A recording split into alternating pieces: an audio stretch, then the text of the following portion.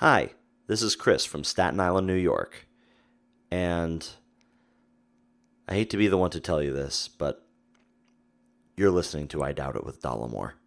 The following broadcast may contain free thinking and open-minded discussion, ideas, skepticism, and adult subject matter. Topics will be discussed using adult language, sometimes gratuitously. Get ready to move the conversation forward. This ain't your granddad's news and comment show. This is I Doubt It with Dollamore. All right, welcome. Episode 214 of I Doubt It with Dollamore. I am your host, Jesse Dollamore, and sitting across from me is my awesome, scrumptious, and lovely co-host, Brittany Page. That was really good. I liked that. You like that better? Well, those were some new terms. Well, I'm trying to mix it up a little bit, you know what I mean? Yeah. Yeah. You know what I mean? And maybe there's method to my madness. You never know. Yeah. You never know. Yeah, that's true. So how are you? I am great. My eye socket kind of hurts right now. It looks a little wonky. Does it? A little watery. Is it this eye It that I'm sure pointing is. at? Yeah, something's happening to it right now. It just started. The sea was angry that day, my friends. Yeah, it's not looking good. Don't fuck with it. Well, it's not going to make it good. Okay. It's hurting quite a bit, so. Is it maybe something that got in there during lunch? Because there was some characters in there during lunch that there might have been some shit floating around in the air. Right. You remember having lunch now. I do now, but before I didn't. Yeah, that was an interesting conversation that we heard. Oh, I was still talking about the possible flecks getting in your eye from... Oh, it's fine. The menagerie of interesting people. It'll clear up. I'm young. Anyway, I guess Brittany and I were at lunch today, and we, as I always do, I'm always trying to eavesdrop, mainly fodder for the show, but also just interesting. Are you really? To hear what? You try to eavesdrop on people? Oh, I'm always listening. Well, especially when people are talking loud enough for my deaf ass to hear. Okay. I have a severe hearing problem. You do? Deficiency. Mm-hmm. And if I can hear you... Although I wouldn't call it severe. It's just in one ear, and it's not that bad. Wow. Well, I'm being told. Apparently, my hearing problem isn't that bad. This is news to me. Well, I'm just thinking of people that have... You're right. Almost complete hearing loss. Sure, I'm not deaf. Yes. But I have diminished hearing. You do. You cup your ear when you need people to repeat it. Like, hey, what's that, Sonny? Speak up. Can you repeat that? I can't hear. Anyway. Do the, huh? Anyway, so we're having lunch today, and the people across from us are talking loud enough that I can hear them without straining to hear. Yes. I didn't have to do the old, hello, hey, we can't hear you over here. Anyway, this lady, it appears as though she's having lunch with an elderly relative or acquaintance. Yes. And she's middle-aged, and he's real old. Mm-hmm. Like, there's a chance he's not even alive right now. I mean, it's only been a few hours, and, I wouldn't be surprised. I don't know why I'm vaguely laughing at that. Anyway, they took probably 20 minutes to order, and they didn't order in one. They're like, let's get this, and then... Did they even end up ordering? I thought she was just reading the menu the whole time. Well, she ended up ordering something. But what struck me is, and it was a deli, like a traditional Jewish, like New York deli. And they were clearly Jewish, the people, because they talked about it loudly. They wanted everybody to know, apparently. And she was commiserating over what she was going to order. And she really wanted, remember this, she really wanted to order the liver. Yes. But she couldn't. And why not, Brittany? Well, because, of course, she had a fatty liver. That is right. And so she can't have the liver because obviously when you eat liver, it is just immediately absorbed by your liver. It makes total sense. Yeah. Clearly, she can't eat the liver because of her diagnosis. I mean, of a fatty liver. It's like how Gene Simmons has been advised to not eat beef tongue. The tongue, it's already it's already full and long. Who you don't knows need to what add his tongue to would it. do if he ate some beef tongue. Yeah, but she really believed this. Right. She was explaining, I went to the doctor. The doctor said I really can't eat things like this because of the fatty liver. I can't have the liver specifically because of my condition and she said it will go to the liver. Right. She said that. You do know that people who donate kidneys, they get put on an all-kidney diet as soon as they donate because, it grows back. You're like a salamander who lost its tail. Yeah. Yeah. Anyway, people are nutty. They are nutty.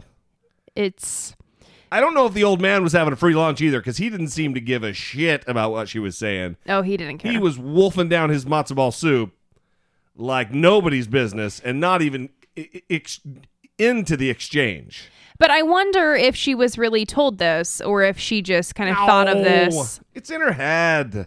Or if she watched Dr. Oz or something. Well, that could be. Or maybe we're just unaware of that this really is the case. Well, I guess that is an option, but I think it's less of a chance. Okay. All right. Well, let's move on. First, let's drop the phone number, as I sometimes do not. Sometimes, Brittany. Sometimes. 657-464-7609. That is our voicemail at which you can leave a fewer than 3-minute voicemail message for us. You can also email a voice memo from your smartphone to idoughtit@dollamore.com. Let's get into our listener feedback, starting with a voicemail related to our Food Network comment section conversation we had last time, which led to my revelation that I love putting leftovers in tortillas. Hey, Jesse, this is Chris from Lenore City, Tennessee. I'm calling in response to your show, The Food Network. I wholeheartedly agree. Any tortillas in the house are a perfect delivery system for leftovers. I myself just took leftover a sort of spaghetti with crescent rolls type of a thing that we saw on some Facebook post, I don't know. And I took leftover of that, which is awesome in its own right, which is croissant rolls, meat, spaghetti sauce, stuff like that mixed together. But I took that scrumptious item and mixed it with tortillas and some extra cheese and just had myself a lovely lunch here on this great day of life here in Tennessee. But I thought I was going to give my 2 cents on that. Thank you for your show. I enjoy listening to it every week when it comes on. I'm a Patreon supporter, and I'm trying to support the show as much as I can. Thank you for keeping the conversation moving. Awesome. What a tasty, tasty treat. Spaghetti. It sounded like more of a concoction than like a legitimate recipe. That had a lot of ingredients. Meat and sauce and spaghetti, just randomly crescent rolls like mixed into the spaghetti. I don't know what was going on. Yeah, but apparently it was good in a tortilla, so that's all that matters. Which also leads us to understand why I described Brittany at the top of the show merely 9 minutes ago. Yeah. I described Brittany as my awesome, scrumptious, and lovely co-host. Which is awesome in its own right. But I took that scrumptious item. And finally... and just had myself a lovely lunch here.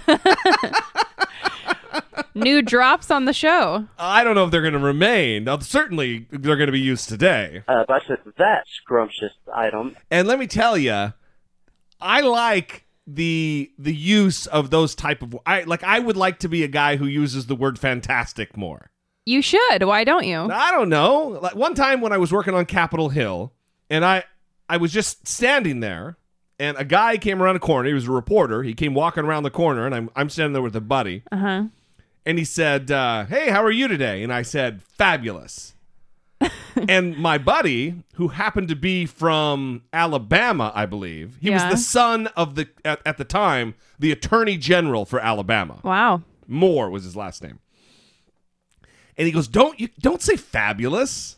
What the hell? Or he said, don't say fabulous. He wasn't quite that bad, but he said, don't say fabulous. I'm like, what do you mean don't say fabulous? He goes, you sound really gay. What? If you say fabulous. He's going to think you're gay. I'm like, one, I don't think that's true. And what do I care if he thinks I'm gay? Yeah. So, but fantastic doesn't seem to be quite as flamboyant as fabulous. I still use fabulous. You've had several situations where that has happened, where people have said, oh, they're going to think you're gay because you're doing something that people think is gay, apparently, whatever that is. Yeah, I had a job once in sales where I was working with some people, and they said something about how they would look gay if this or that. And I said, well, I'm gay, and I don't think that. I turn it right back around on them. Well, who cares? Mm-hmm. You know, maybe I'm just secure enough in who I am that. Plus, that's just not. I mean, at the time for me, that would have been like an insult. That would have been something I was bothered by, because it was a time in my life where I wasn't quite as free thinking and open about the world as I am now. Was this Republican Jesse D? This would have been Republican Jesse D. Okay. Yeah. So, I mean, this would have been probably 22 or 23-year-old Jesse D. So, I don't know, but I don't know. I guess I'm just secure. That kind of ran away from us. Well, I don't know if it's so much being secure or just not having that discriminatory attitude toward the LGBT community where you don't view it as a shameful thing. And there's some people that view it as a shameful thing. So they think, oh, I can't be like that. Or, oh, I can't be perceived like that. It's just weird, the lower thinker, what they perceive as an insult. Well, it's 2016. Yes, yes. I don't understand what's happening. All right. Well, let's move on. Okay. The other listener feedback. Thank you, Chris, by the way. Yes. Amazing voicemail. And just had myself a lovely lunch here. Lovely, lovely voicemail. We got an email again on the spanking topic. This time, not quite in support of our position. They had maybe an alternative perspective. So this is from Mateo, and they say, regarding the issue of spanking, in parenting our two sons, 6 and 2, we have had to resort to spanking the older one on only 1 or 2 occasions by either of us. The reason to resort to this form of discipline resulted from repeated efforts to influence behavior, parenthetically, curb aggressive behavior, disobedience, and foul talkback. Spanking is the absolute last resort on enforcing discipline when all other forms are exhausted. Time out, taking away privileges, and making them aware of consequences seemed to work. As a child, physical punishment was something that was used as a last resort, as deliberate, disrespectful behavior was being used against an adult figure, like a parent or grandparent. I don't think it is accurate to equal spanking with physical abuse, as I think most people do. The examples you played in the first episode of the 5-year-old being disciplined while the mother videotaped it is endemic of much larger issues, class, economic, etc. As far as what the studies, quote unquote, show, I don't really care. I am not interested in statistics, only personal experience. Wait a minute. Wait. That has to be a made-up line. Oh, I'm sorry. That was my personal opinion that I just kind of inserted into the... Sure. Read that line again. I am not interested in statistics, only personal experience. Statistics don't really tell the story of individuals, but only point to something else. Wow. Okay. Continue. As a child, I know that the threat... That wasn't really me. It was the message. Okay. I think everybody got the message. As a child, I know that the threat of corporal punishment did deter me from acting disrespectfully toward adults. As it did me, as I said. And did deter me from being aggressive in my behavior toward others. Children need to be led to believe that they have to depend on their parents for their own welfare. And sometimes, I say sometimes, fear needs to be instilled, maybe in a corporal fashion, if needed, as children act more on their large impulse emotions, which they do not understand. Sometimes reason is not an option. That being said, I cannot point to any one reason why corporal punishment might need to be employed. That needs to be up to the parents. I think parents have the right to employ corporal punishment as they see fit, but with the knowledge that they, parents, can be held legally responsible. Did I mention I work in child welfare for a state child protective service? No, you did not mention that. No, of course not. In my time working in this capacity, I see severe abuse that stems from corporal punishment, but I also see that abuse is not spanking your child if the situation requires.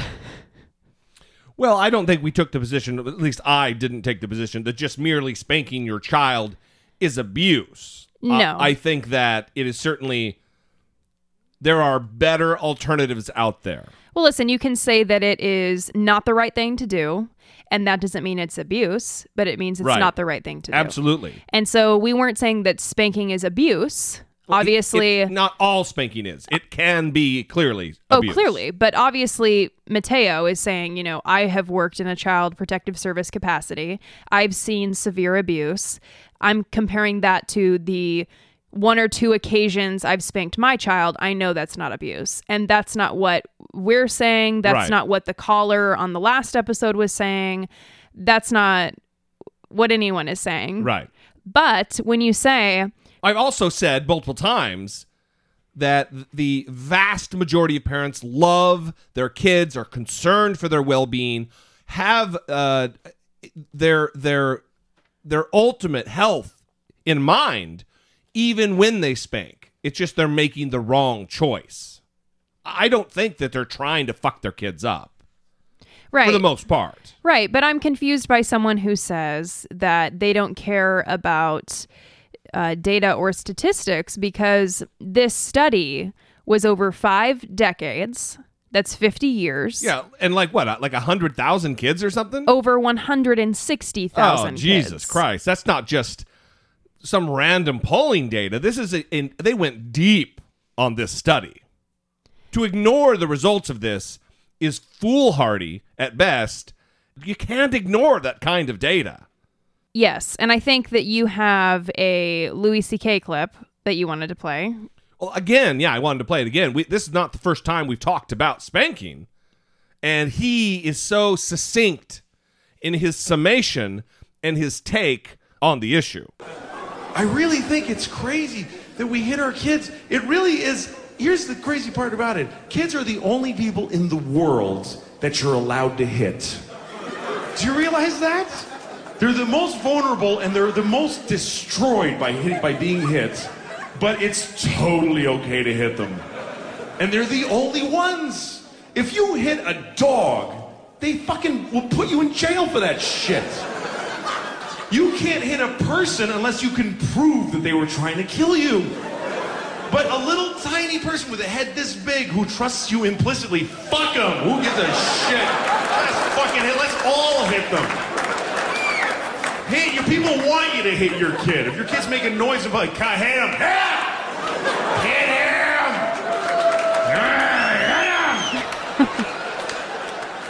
That's what we're proud of it. We tell I hit my kids. That's what people say all the time. You're damn right I hit my kids. Why do you hit them? Because they were doing a thing I didn't like at the moment. And so I hit them and guess what? They didn't do it after that. Well, that wouldn't be taking the fucking easy way out, would it? How about talking to them for a second, you fucking retard? How is that? What are you, an idiot? What are you, a fucking ape? Well, I know it's a pain in the ass. Well, you fucked a woman and a fucking baby came out of her vagina. Now you be patient. It's not their fault. Well, I'm teaching them that you hit things. It's learning the world. You hit him, and he'll know that I'm stronger than him. That it hurts when my hand hits his face. He'll know. We'll get some wisdom out of that. I'm raising him right. Damn it. He summed it up pretty good. Well, you'd think he has a degree in psychology or has engaged in some sort of education on behavioral therapy, because he hits on a lot of elements that are taught in like parenting classes. Yeah. And I wanted to read a segment from Alan Kasdan, I think is how you say his name. And he has a book, The Kasdan Method for Parenting the Defiant Child. And this is great. It is a great tool, but I wanted to just read a couple of things from it. So he says, parents who use relatively harsh punishments should also bear in mind that they're modeling unwanted behavior for the child they punish. Hitting teaches hitting as the way to respond to problems raised by life. Yelling teaches yelling. Becoming visibly angry teaches anger, and so on. Modeling is a very strong way to teach behavior, stronger than punishment, which helps explain why the harm you do with harsh punishments can multiply and last a long time. The research finds consistently that children discipline other children in the way their parents discipline them. Wow. Bear yeah. in mind, too, that punishing a behavior is still a form of paying attention to it, and any kind of attention can encourage your child to do it again. Wow. And clearly that's empirically based. He's not just making opinions out of fucking thin air. No. It's a guy of letters. It's a guy who has done research, voluminous amounts of research that is peer-reviewed.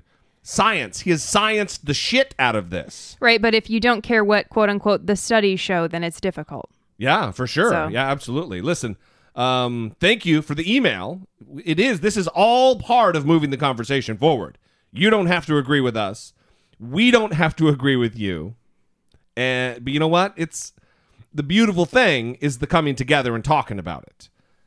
But seriously, get you some stats in your life.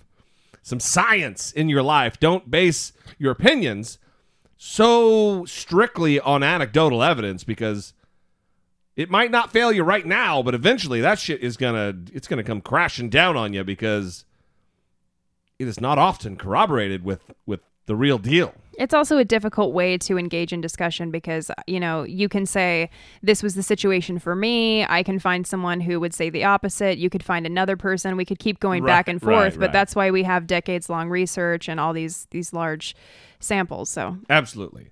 Again, thank you guys very much. If you too would like to communicate with the show, 657-464-7609. You can email, a regular email, or a voice memo from your smartphone to idoubitit@dollamore.com. Before we move on, I want to talk about something. Brittany and I, as you know, are both originally from Idaho. We live in the Los Angeles area now, but we are from Idaho. And there are a lot of Mormons in Idaho. Per capita in Boise, there are more Mormons than Salt Lake City, Utah. It is ground zero, if you will, for Mormon population. Mm-hmm. Well, right now, BYU, which is Brigham Young University in Provo, Utah, is having... They call it the Harvard of something. The Harvard of the... Of the West? Is it like the Harvard of the Mormons? Oh, it's the Harvard of the Church of Jesus Christ of Latter-day Saints. It's like the only Mormon school. There's only one of them. Well, that apparently doesn't make any fucking sense. Well, apparently at all. the one school they have is like Harvard. It's so the that's Harvard, great. yeah. Right. It's the best. I think it's more like the BYU of the Mormon Church. Well, yeah. God damn. Anyway, they are having an issue right now, just like many schools, with sexual assaults on campus and the reporting thereof. However, BYU is dealing with it in a very Mormon way. Brigham Young University is gripped by protests over how sexual assault is handled. Demonstrators joined victims yesterday on the Utah campus. Some alleged victims say they've been investigated for possible violations of the Mormon school's honor code, which bans premarital sex and alcohol use. Undergraduate Maddie Barney, who says she was raped, has filed a legal complaint against the university. She accuses BYU of violating the federal Title IX law. It prohibits sex-based discrimination in education and addresses sexual violence. CBS News legal expert Ricky Kleeman is here. Ricky, good morning. Good morning. Okay, so let's talk about this federal complaint. Specifically, what does it allege? What it alleges goes back to her facts. She says that she was raped, and it took her then 4 days to report it because she was so concerned that something bad would happen to her from the university. About 2 months later, she receives a notice from the university that although she is a victim of a sexual complaint, that she is also in violation of the honor code. So Help us understand that, Ricky. Yeah, It doesn't exactly. make any sense. Well, it certainly doesn't make any sense to someone who thinks that if you're a victim of a sexual assault or an alleged victim, that something bad should happen to you. If you go to the police, that you should be able not only to tell the truth, you must tell them the whole truth. But how does she, the victim, violate the honor code? Because That's what I'm the confused. honor code at BYU, as it is at other conservative institutions, may go so far, because it's a Mormon institution, to say you violate the honor code if you drink alcohol, if you do drugs, but most important, if you are not chaste, if you have premarital sexual relations. They won't even tell her what her honor code violation is. So she's working in a bind. She gets upset. She's having trouble with classes. They will not support her and give her rape services that they would give to a victim because her lawyer tells her, correctly so, do not cooperate with the honor code violation because it may hurt your criminal case. So did she know all this, and so therefore she did not report, and it took her 4 days to report because she understood all these possibilities? I don't think she understood them quite in the detail that they occurred, but she understood enough to know that simply her conduct of having a man come up to her room and even engaging in the slightest kind of contact with this man that may be considered improper, that at that point in time she could go on probation or get kicked out of the university. You know, she's not alone here. So that clip was awesome. It saved me a lot of reading. Charlie Rose is a goddamn boss, by the way. Yeah. Separate and apart from this, Charlie Rose is a boss. Sorry, go ahead. He is fantastic. So the university... Scrumptious. Yes. Lovely. BYU... that scrumptious item. BYU, not a scrumptious item, has told Barney, the student, that she cannot register for future classes. She is no longer welcome at the institution her father attended before her, along with her aunts and uncles and 2 cousins. Being thrown out of BYU is a black mark that can follow a LDS member. Right. The LDS meaning Church of Latter-day Saints. That's another word for Mormon. And it is. I mean, because it is the Harvard of BYU, or the Harvard of the Mormon Church. It's the only fucking Mormon church, but school. But tight-knit communities. They talk. They're all BYU alum. It for sure is going to follow her. Sociologist Ryan Cragen, who specializes in Mormonism at the University of Tampa, said it can bring with it horrible guilt and shame and dishonor. If it's tied to the honor code, not only is it tied to academic failure, but you're a sinner. This could cause ramifications for your eternal salvation. So, less important because that's fake. And what happens here on this planet is real. So, her getting kicked out is real. It affects her present and her future. It's a problem. So the suspect is a 39-year-old male who lied to her about his age and his name, told her he was single, raped her while she was screaming out no and crying. And he has been arrested, but he's free on bail, and his wife attends the court hearings by his side.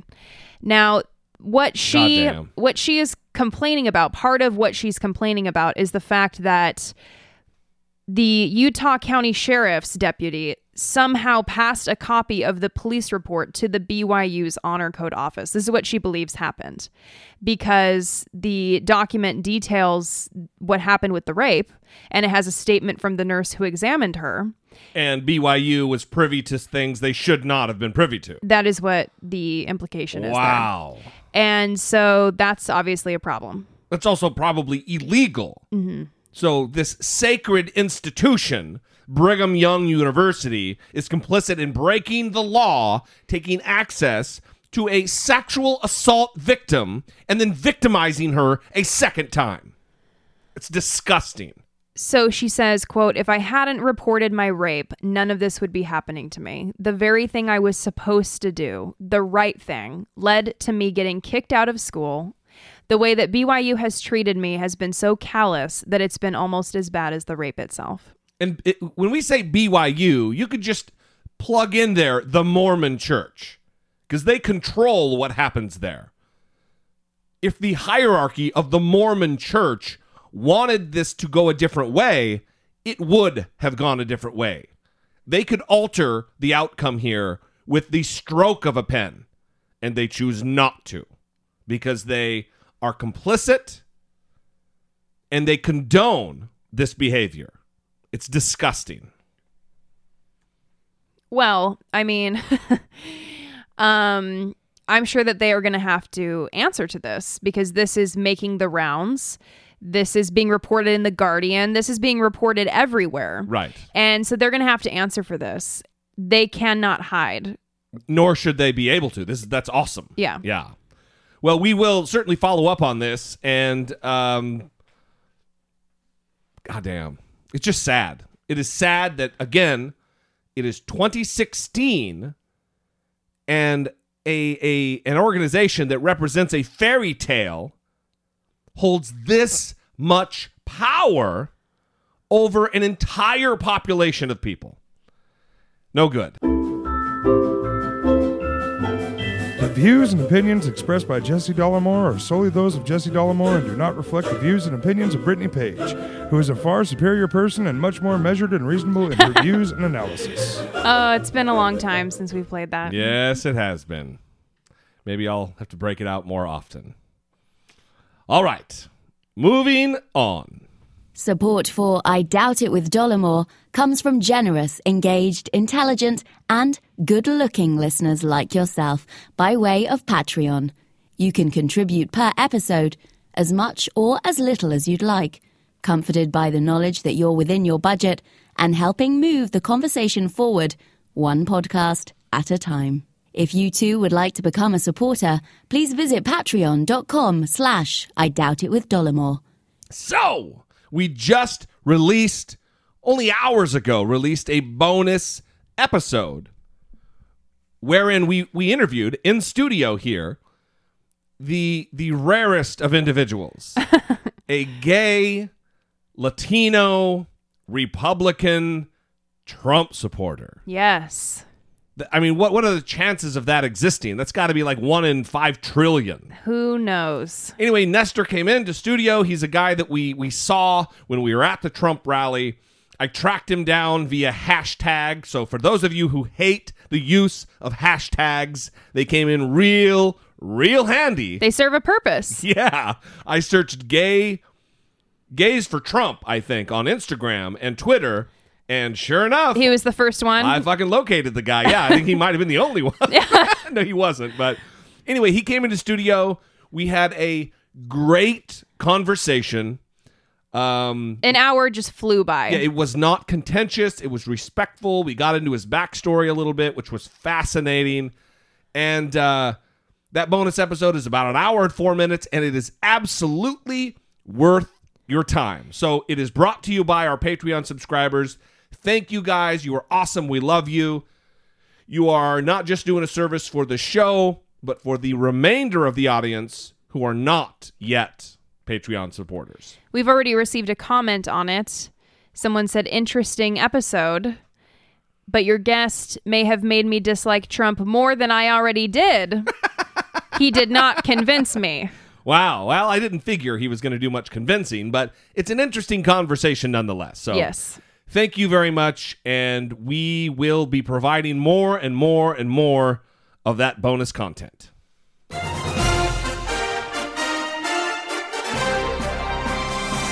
Dollamocracy 2016, facing down pessimistic politics with realistic optimism.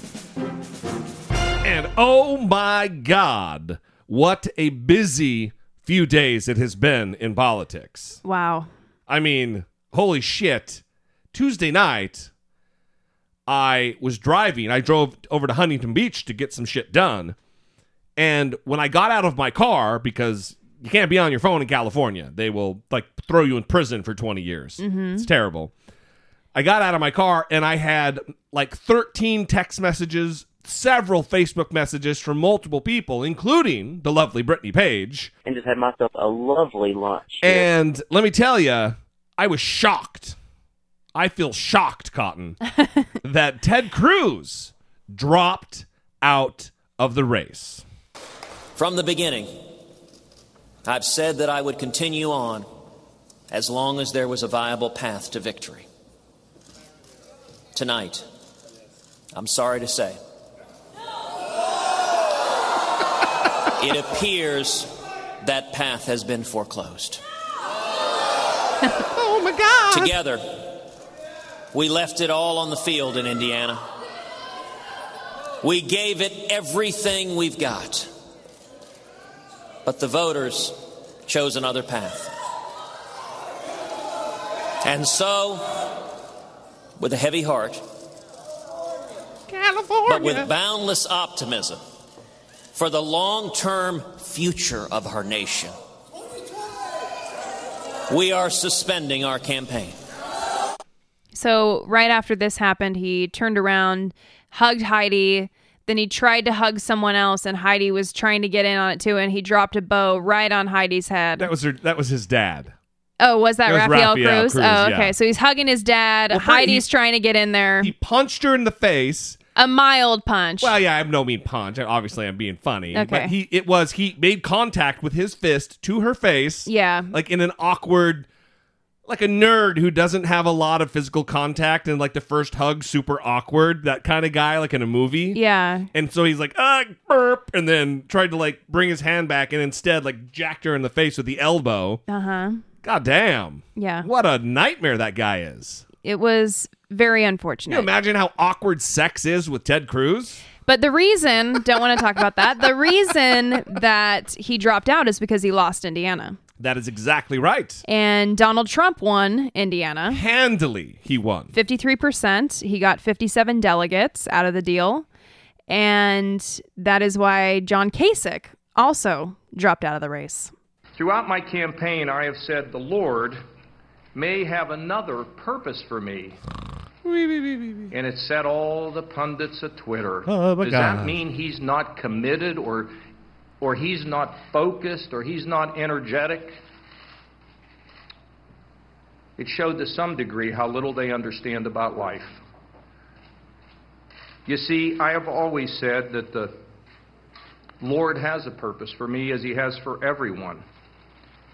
And as I suspend my campaign today, I have renewed faith, deeper faith, that the Lord will show me the way forward and fulfill the purpose of my life. Thank you, and God bless. So, those are the last gentlemen to fall. The final quitters of the Republican primary process. Right. And to finish up the Indiana primary results, Bernie Sanders won. Yeah, he did. He won with 52.7% of the vote and got 44 delegates. Solid. So another win for Bernie Sanders. That would be the good news, I guess, of the campaign night. And the bad news would be that Indiana gave Donald Trump a handy win and rendered him the presumptive nominee for the Republican nomination for the race for the presidency. Right. And it's been rather contentious between Donald Trump and the GOP, particularly Reince Priebus, the chairman of the Republican National Committee. But when all this was happening, when Ted Cruz was dropping out, Donald Trump is giving his... Which, by the way, was a shocking occurrence. I mean, I was making jokes earlier. No one expected this. I think even the people in the crowd when he came out to drop out, even the media and the people, it was like, what the fuck just happened? Holy shit. Right. So after Ted Cruz dropped out, Reince Priebus tweeted right before Donald Trump came out to give his victory speech that Donald Trump is the presumptive nominee and that the party needs to rally around him, he's completely singing a different tune. Well, I'm completely confused right now because how can Donald Trump be the presumptive nominee with the vast preponderance of the delegates if it's such a rigged system against him? Yeah. What a whiny little mealy mouth Okay, liar. so he is still talking about how it's a rigged system today. He's still talking about it. Right. Everyone is saying he's the presumptive nominee, and he's still talking about the rigged system. Right. It's so rigged that he's the presumptive nominee. Yeah. Goddamn. Anyway, it wasn't the only crazy thing that was going on. While Donald Trump was giving his speech and the family was walking up to the microphone, Chris Matthews from MSNBC, Tuesday night, while all this was going on, unbeknownst to me, I was having a conversation with someone about how the person who I was talking to believes that Chris Matthews has lost it, I think was the quote. And this was happening probably at the very same moment we were talking about it. And it's bizarre. You're going to hear, he has an open mic. His mic is turned on and he doesn't know it.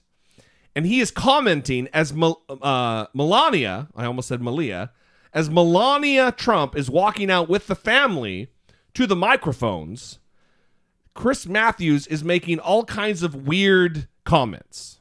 Do you want me to read what he says? Yeah, I do, because I want the audience to be listening for the audio. As I'm going to play the audio twice, but Brittany, read the comments, and then we'll play it, and then we'll read them again and let them listen again.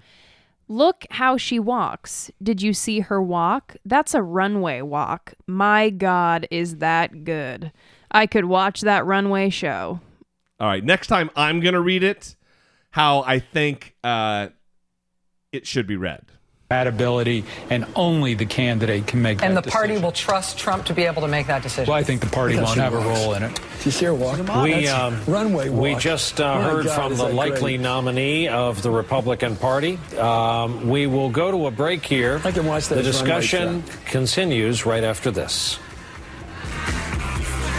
All right, so this is how I believe it probably should have been read, Brittany. But I just don't think you're capable because you're not a creepy man. But I could fake like I'm a creepy man, okay? Oh. Look at how she walks. Did you see her walk? That's a runway walk. My God, is that good? I could watch that as a runway show. Okay, so... God damn, that's a walk now. Okay, I think... That is creepy as shit. And so... I think the most alarming part is the long pause between "my God, is that good" and "I could watch that runway show." It's like a 5-minute pause. Like he's just watching her. So listen again, and it's right after Rachel Maddow talks, and then you can hear it like in the audio bed. It's underneath. So try to listen one more time to Chris Matthews being creepy as fuck.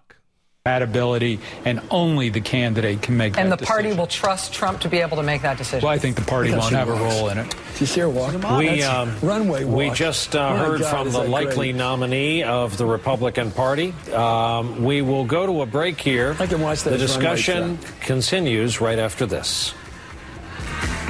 What's great about this is you can hear Brian Williams and Rachel Maddow, but Brian Williams especially, he's like pausing in his speech because it's throwing him off because he can hear it in his IFB, in his little earpiece. He can hear Chris Matthews getting all creepy. Yeah. God damn. Get it together, Matthews. What are you doing, man? Yeah. Well, the other thing that was happening as Ted Cruz was dropping out is Google searches for Libertarian Party were surging. Surging. Right. Everyone's like, hey, where's that Gary Johnson? What has he been doing? Right. I am off of this shit. We got to find something else. And along with that, almost 1 in 5 Americans say they'd consider a third-party candidate if the nominees were Donald Trump and Hillary Clinton. So that is why Google searches for the Libertarian Party were surging. Yeah, that's right.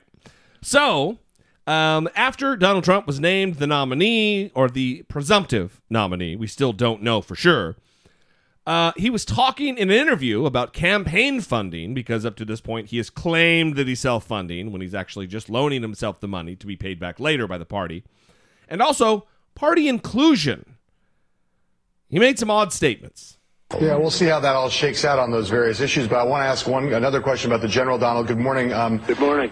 You're headed down to a general election that, by most reckonings, is going to cost about $1 billion to run a national campaign. You've been very proud about being self-funded throughout this nomination fight. You now have Republicans like Ed Rollins and talking about forming pro-Trump super PACs. So as you head into the general election, are you going to welcome the support of super PACs as you get ready to run against Hillary Clinton? Well, first of all, Ed Rollins and others have been so tremendous. We talk about the negatives, the crowd hammers who are, people that they have problems, they have real problems. And George Will, that nobody reads or nobody listens to. But I'll tell you what, I have had such incredible support. And I'll tell you, I'm going to be making a decision over the next week. The question is, I do love self-funding, and I don't want anything for myself, but we do need money for the party. The party will come together.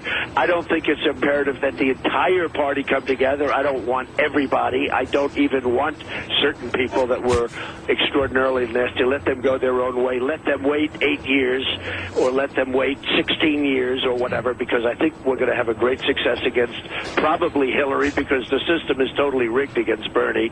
Yeah. I mean, totally rigged against him. So probably we're going to have Hillary. And I will make a decision fairly soon as to that. I mean, do I want to sell a couple of buildings and self-fund?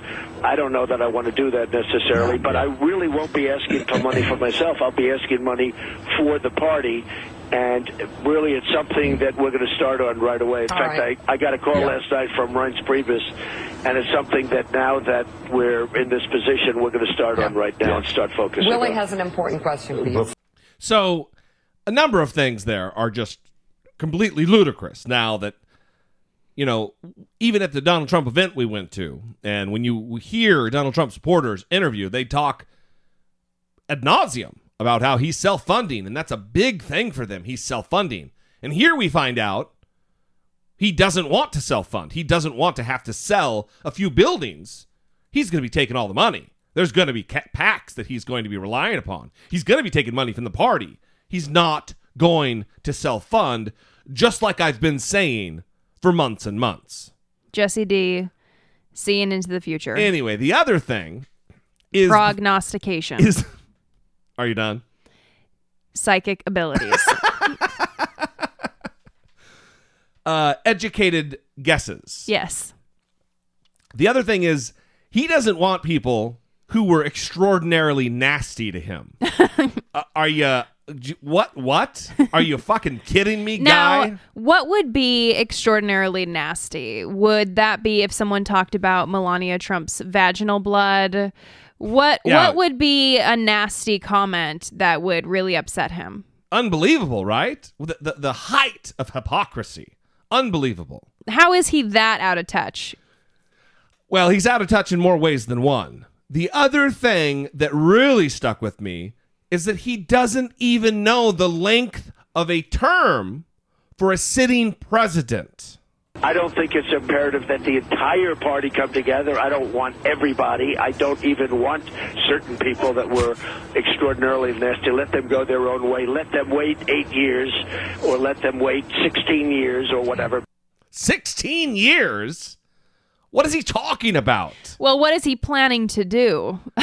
Well, either he doesn't know how long a president's term is, which is outlined in the Constitution, or he really does have some weird machinations in play to have multiple terms beyond a second 4-year term, which equals 8 years, not 16. This would be when a follow-up question is useful. Right. Well, Mr. Trump, when you say 8 years or 16 years or whatever, what exactly are you talking about? And just let him answer. Yes. Well, it's the same thing today. I watched an interview with him and Wolf, or Blitz, and Blitz asked him, have you ever spoken to Vladimir Putin? Mm-hmm. To which Trump responded, I'm not going to say. And there was no follow-up. There was no fucking follow-up to whether or not Donald Trump has communicated with the virtual dictator of Russia. What does that mean? That is out of control. It should have been, whoa. Let's wait. What? What do you mean you don't want to say? Yeah. Have you talked to him? Why don't you want to say? Yeah. That's problematic. It's a little alarming. Fucking media. All right. The other thing, listen, you think it gets as crazy as it can get, and it can't get no more crazy, Brittany. That's it. We have reached the pinnacle of insanity. Well, it's funny to me because you just said with your exasperated sigh that you hate the media. Yes. And this is another problematic thing we're going to talk about where it relates to the media. Yes. With Steve Doocy, Brian Kilmeade, and what is her name? Ainsley Earhart. She doesn't care about the minority. What about the majority? Okay, the majority. I'm so tired of protecting the minority. That's right. Well, this is Jake Tapper giving some commentary and kind of explaining what went down with Donald Trump making maybe one of the most insane assertions of this entire campaign.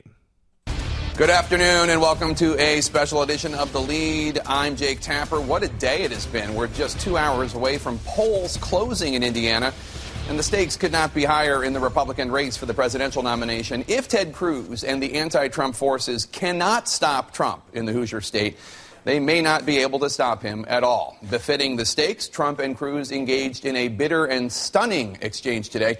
Every time you think this race cannot get any more ludicrous, it does. This latest episode started this morning when Trump cited a bizarre and completely uncorroborated report, and I use the term report loosely, in the National Enquirer, the supermarket tabloid. The National Enquirer, which has endorsed Trump and is published by a friend of Trump's, has been launching smear after smear against Cruz and his family. This story shows a photograph from August 1963 of a man standing with soon-to-be John F. Kennedy assassin Lee Harvey Oswald, handing out pro-Castro literature. And the story suggests that the man is Cruz's father, Raphael. Now, the problem is there's really no proof that the photograph is, in fact, Cruz's dad, and Cruz's dad says it is not him.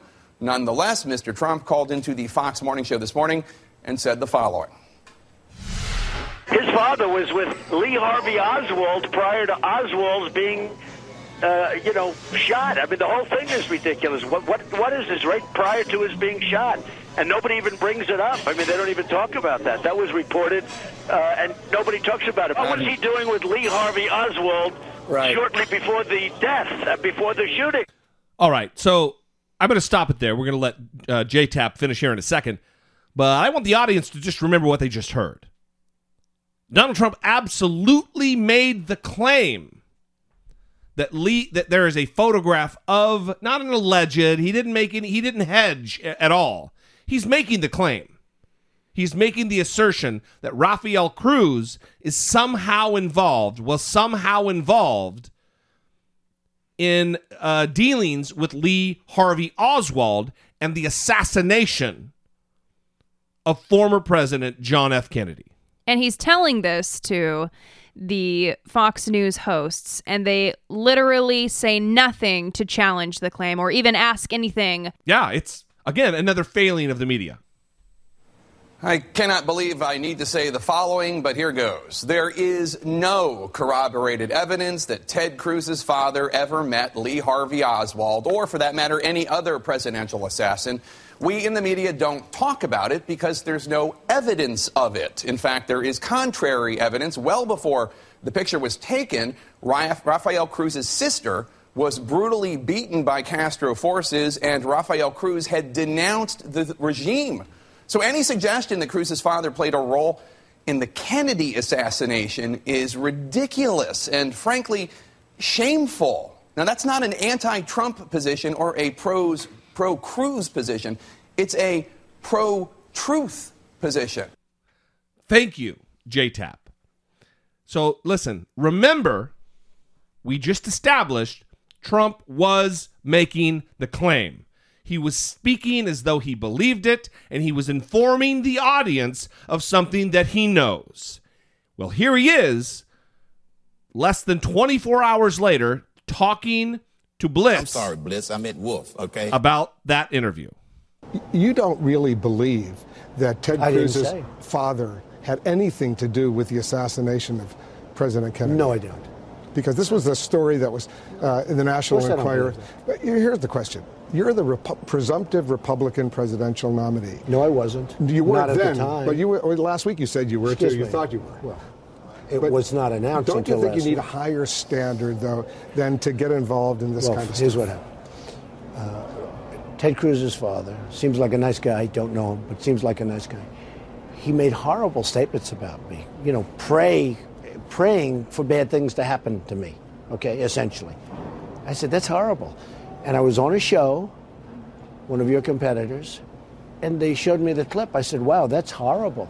It's not just a one-way street, you know, where I do something.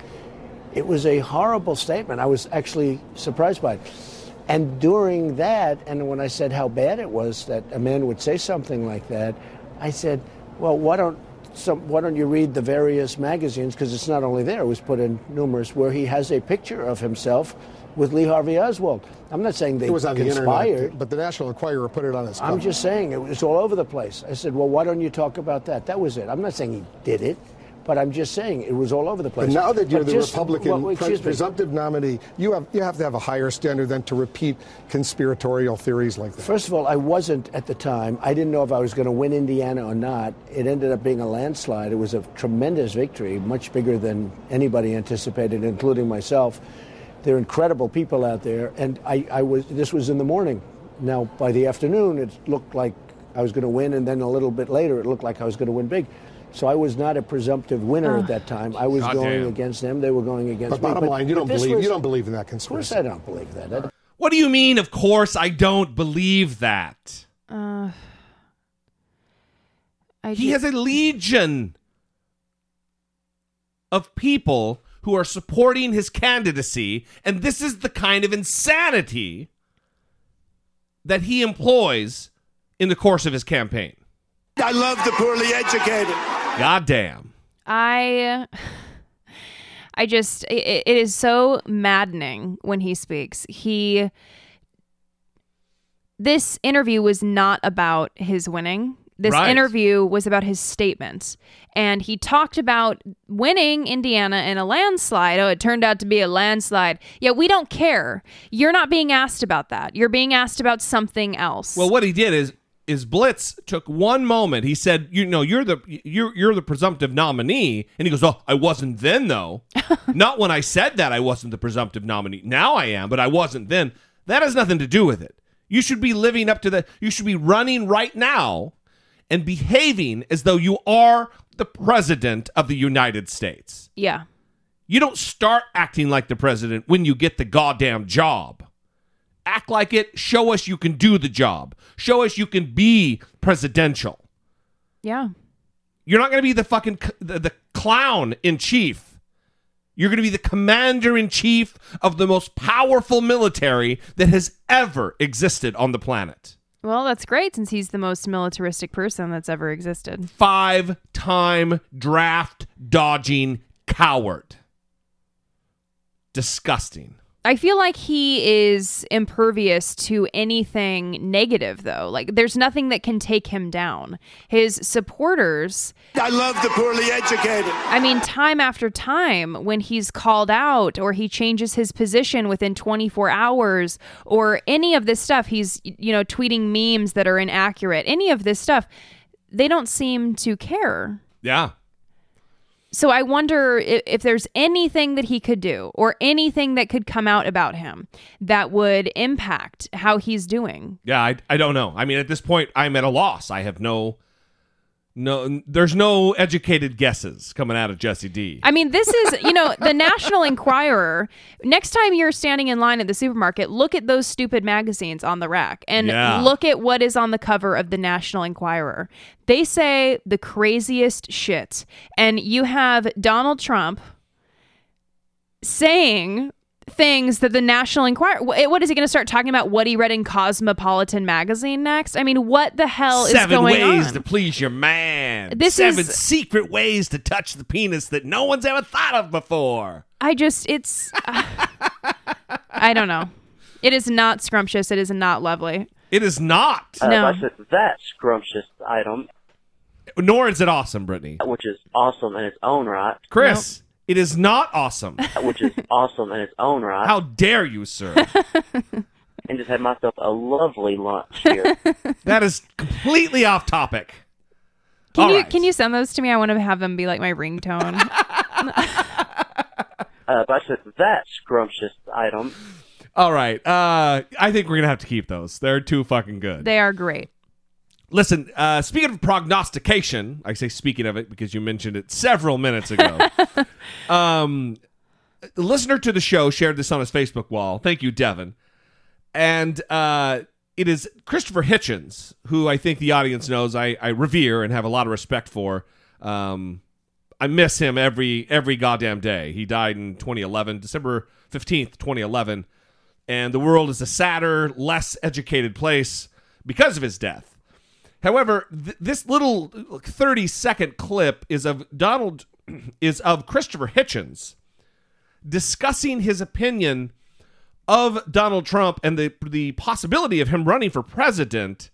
And this is prior to him even being sick. So this has to be like 2009. This has to be really early.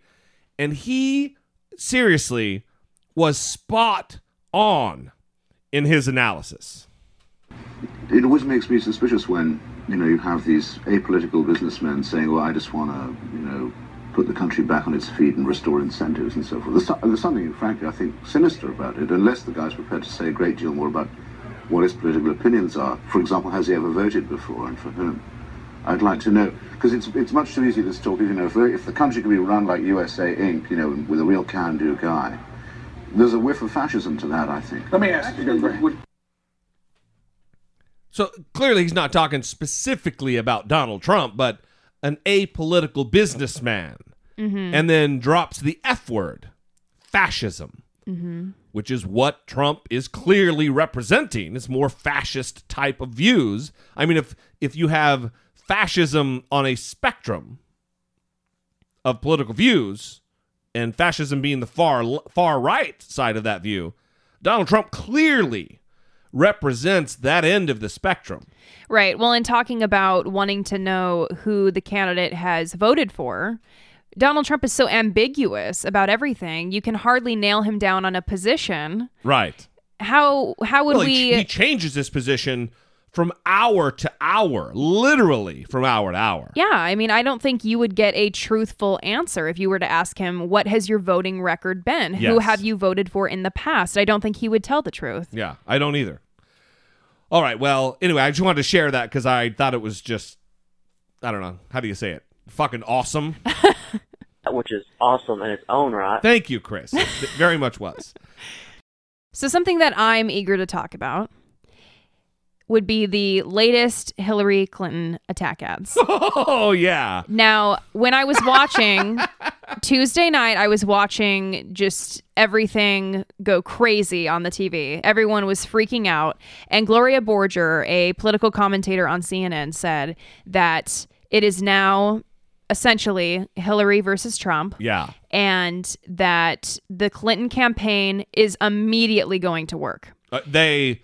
She said that Tuesday night. Well, I've been saying that for a long time, that I cannot wait for this to happen because the Clinton machine, I know they have an army of people sitting at computer monitors that have Adobe Premiere set up, and they are just going to be churning out commercials, some of which we've already played. And so what happened? Well, Wednesday morning, we wake up and we are graced with the 2 attack ads. The first one is entitled Unified Party. I am a unifier. We're going to be a unified party. He is a con artist. A phony. Donald Trump is the know-nothing candidate. Donald is a bully. This is an individual who mocked a disabled reporter. I don't remember. Who attributed a reporter's questions to her menstrual cycle. Blood coming out of her wherever. The most vulgar person to ever aspire to the presidency. The man who seems to only feel big when he's trying to make other people look small. Don't worry about it, little Margot. Gentlemen, the man is utterly amoral. The sign of deep insecurity and weakness.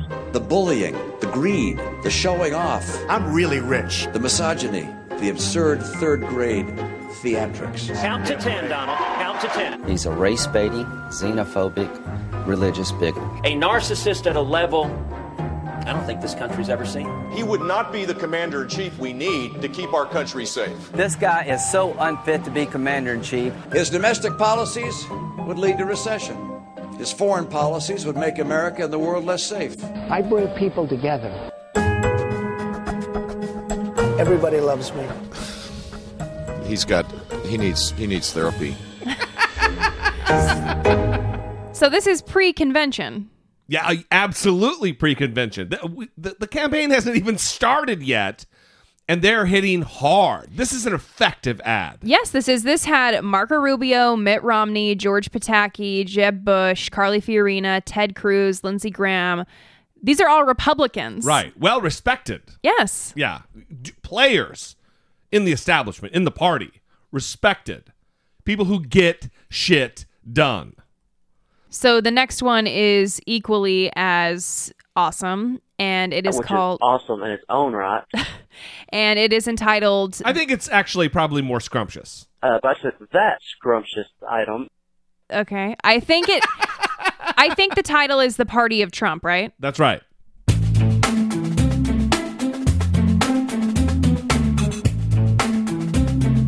They're bringing drugs. They're bringing crime. They're rapists. I'll use the word anchor baby. This is a country where we speak English, not Spanish. You're going to have a deportation force. I will get rid of gun-free zones on schools. My first day, it gets signed. A total and complete shutdown of Muslims entering the United States. Do you still believe that Muslims should be banned from entering the country until we can figure out what's going on, as you've said? Yes, we have to find out what the hell is going on. What do you think of what I said? It's fine. And if we want to go stronger, I'd go stronger too. When you get these terrorists, you have to take out their families. Bomb the shit out of them. Maybe Syria should be a free zone for ISIS. Can you tell the Middle East we're not using a nuclear weapon? I would never say that. I would never take any of my cards off the table. How about Europe? I'm not going to take it off the table. You might use it in Europe? He appeared to mock a reporter with a disability. I don't remember. Planned Parenthood should absolutely be defunded. How do you ban abortion? You'll go back to a position like they had, where people will perhaps go to illegal places. Should the woman be punished for having an abortion? There has to be some form of punishment. Will you condemn David Duke and say that you don't want his vote or other white supremacists? I don't know anything about white supremacists, so I don't know. Knock the crap out of him, would you? Like to punch him in the face. Everything I said I'm going to do, folks, I do, okay? They're going to lose so fucking bad with Donald Trump as a nominee. Here's what I took away from that ad, though. I think that ad was geared toward Democrats. Mm-hmm. And it just really shows me the level of sophistication of the Clinton campaign, because this is an ad that's not geared to try to sway Republican voters or dissuade them from voting.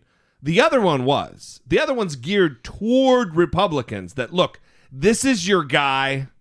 These are your people. Who is roundly disavowed by people whom you respect in the party. Right. Yeah.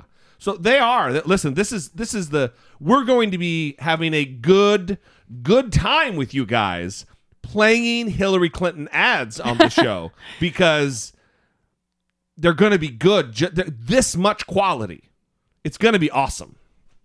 Well, so we talked earlier and said that it's basically Trump and Hillary, but there is still Bernie Sanders. Even in spite of the Indiana win. I mean, listen, I think there might be a shot for Bernie Sanders, but it is astronomically slim. I mean,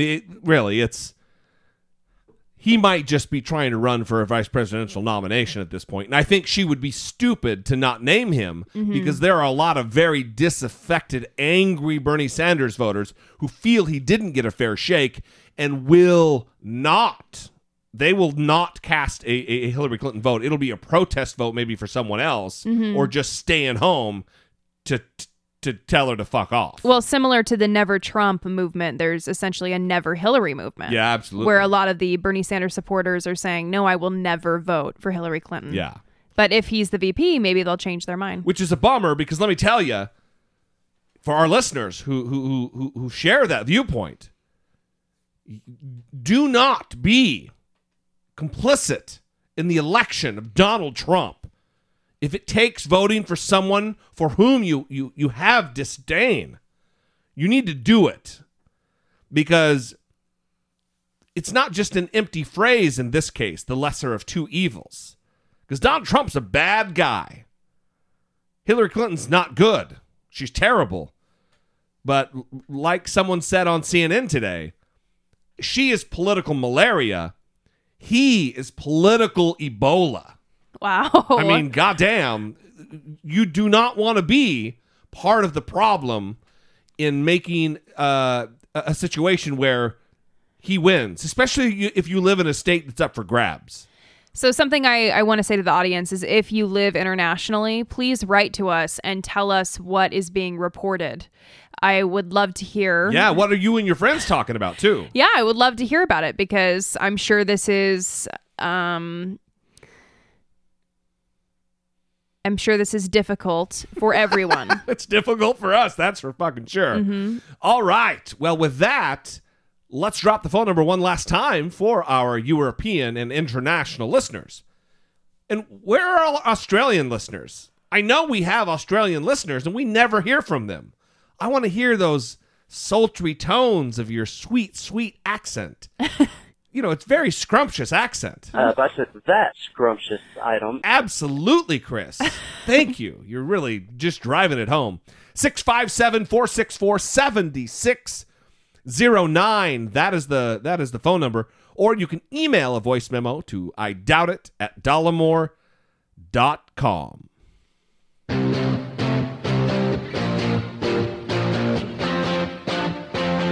Taking care of biz. Ida Keeling. Ida Healing? Keeling. Oh, Keeling. Yes. 100 years old. 100 years old. Okay, great. Well, she's taking care of biz. No. That's not it? No. Just the fact that she's old? No. She set a new world record for the 100-meter dash. Yes. Really? That's a thing? The oldest time? Now I'm kind of... That was my race in high school, so I did well. I ran a sub-11-second 100-meter dash. Uh-oh. Which is pretty fucking good. Yeah, that's pretty impressive. What was their time? Well... Like, what do you think? 19 seconds for for an old lady? No. No.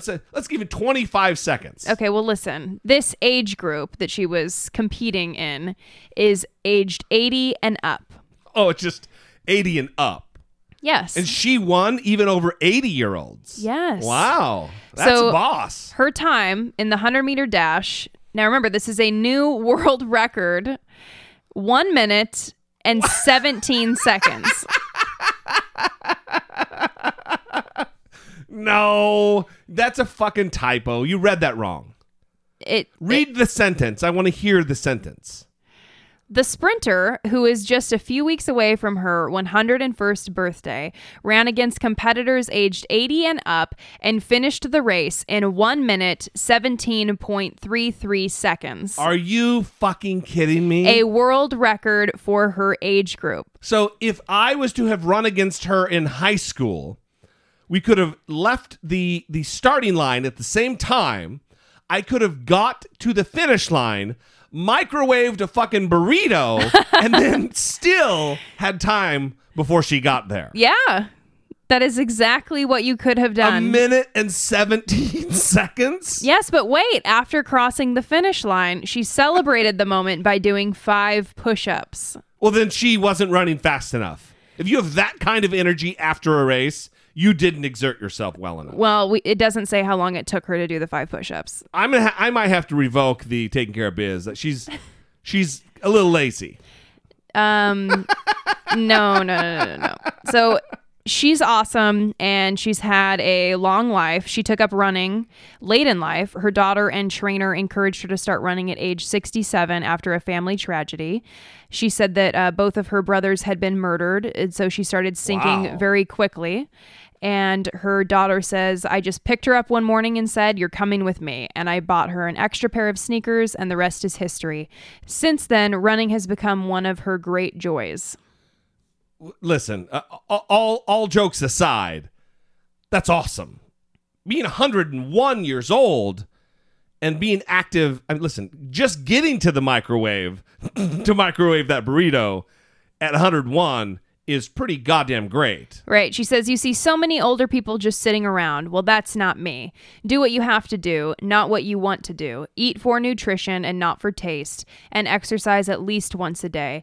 And most importantly, love yourself. Well, I do love myself. That's why I eat for taste and not nutrition. All right. Well, she's definitely taking care of biz. Thank you very much. We appreciate you guys joining us. Do not forget to check out the bonus episode. If you know a Patreon supporter, thank them, because they are instrumental in providing that content to our general audience. If you too would like to be a Patreon supporter or to support the show in other ways, go to dollamore.com, and on the left-hand side of the page, follow the support the show link. You can be both Patreon and PayPal, or just make a purchase on Amazon, and it goes a tremendous way. It is seriously awesome. Every little bit goes a long way. We appreciate you guys. You mean the world to us, and we're working hard every day coming up with new ideas for bonus content, and rest assured, there is more exciting stuff to come. So until next time, for Brittany Page, I am Jesse Dollamore, and this has been I Doubt It. And so I hit them, and guess what? They didn't do it after that.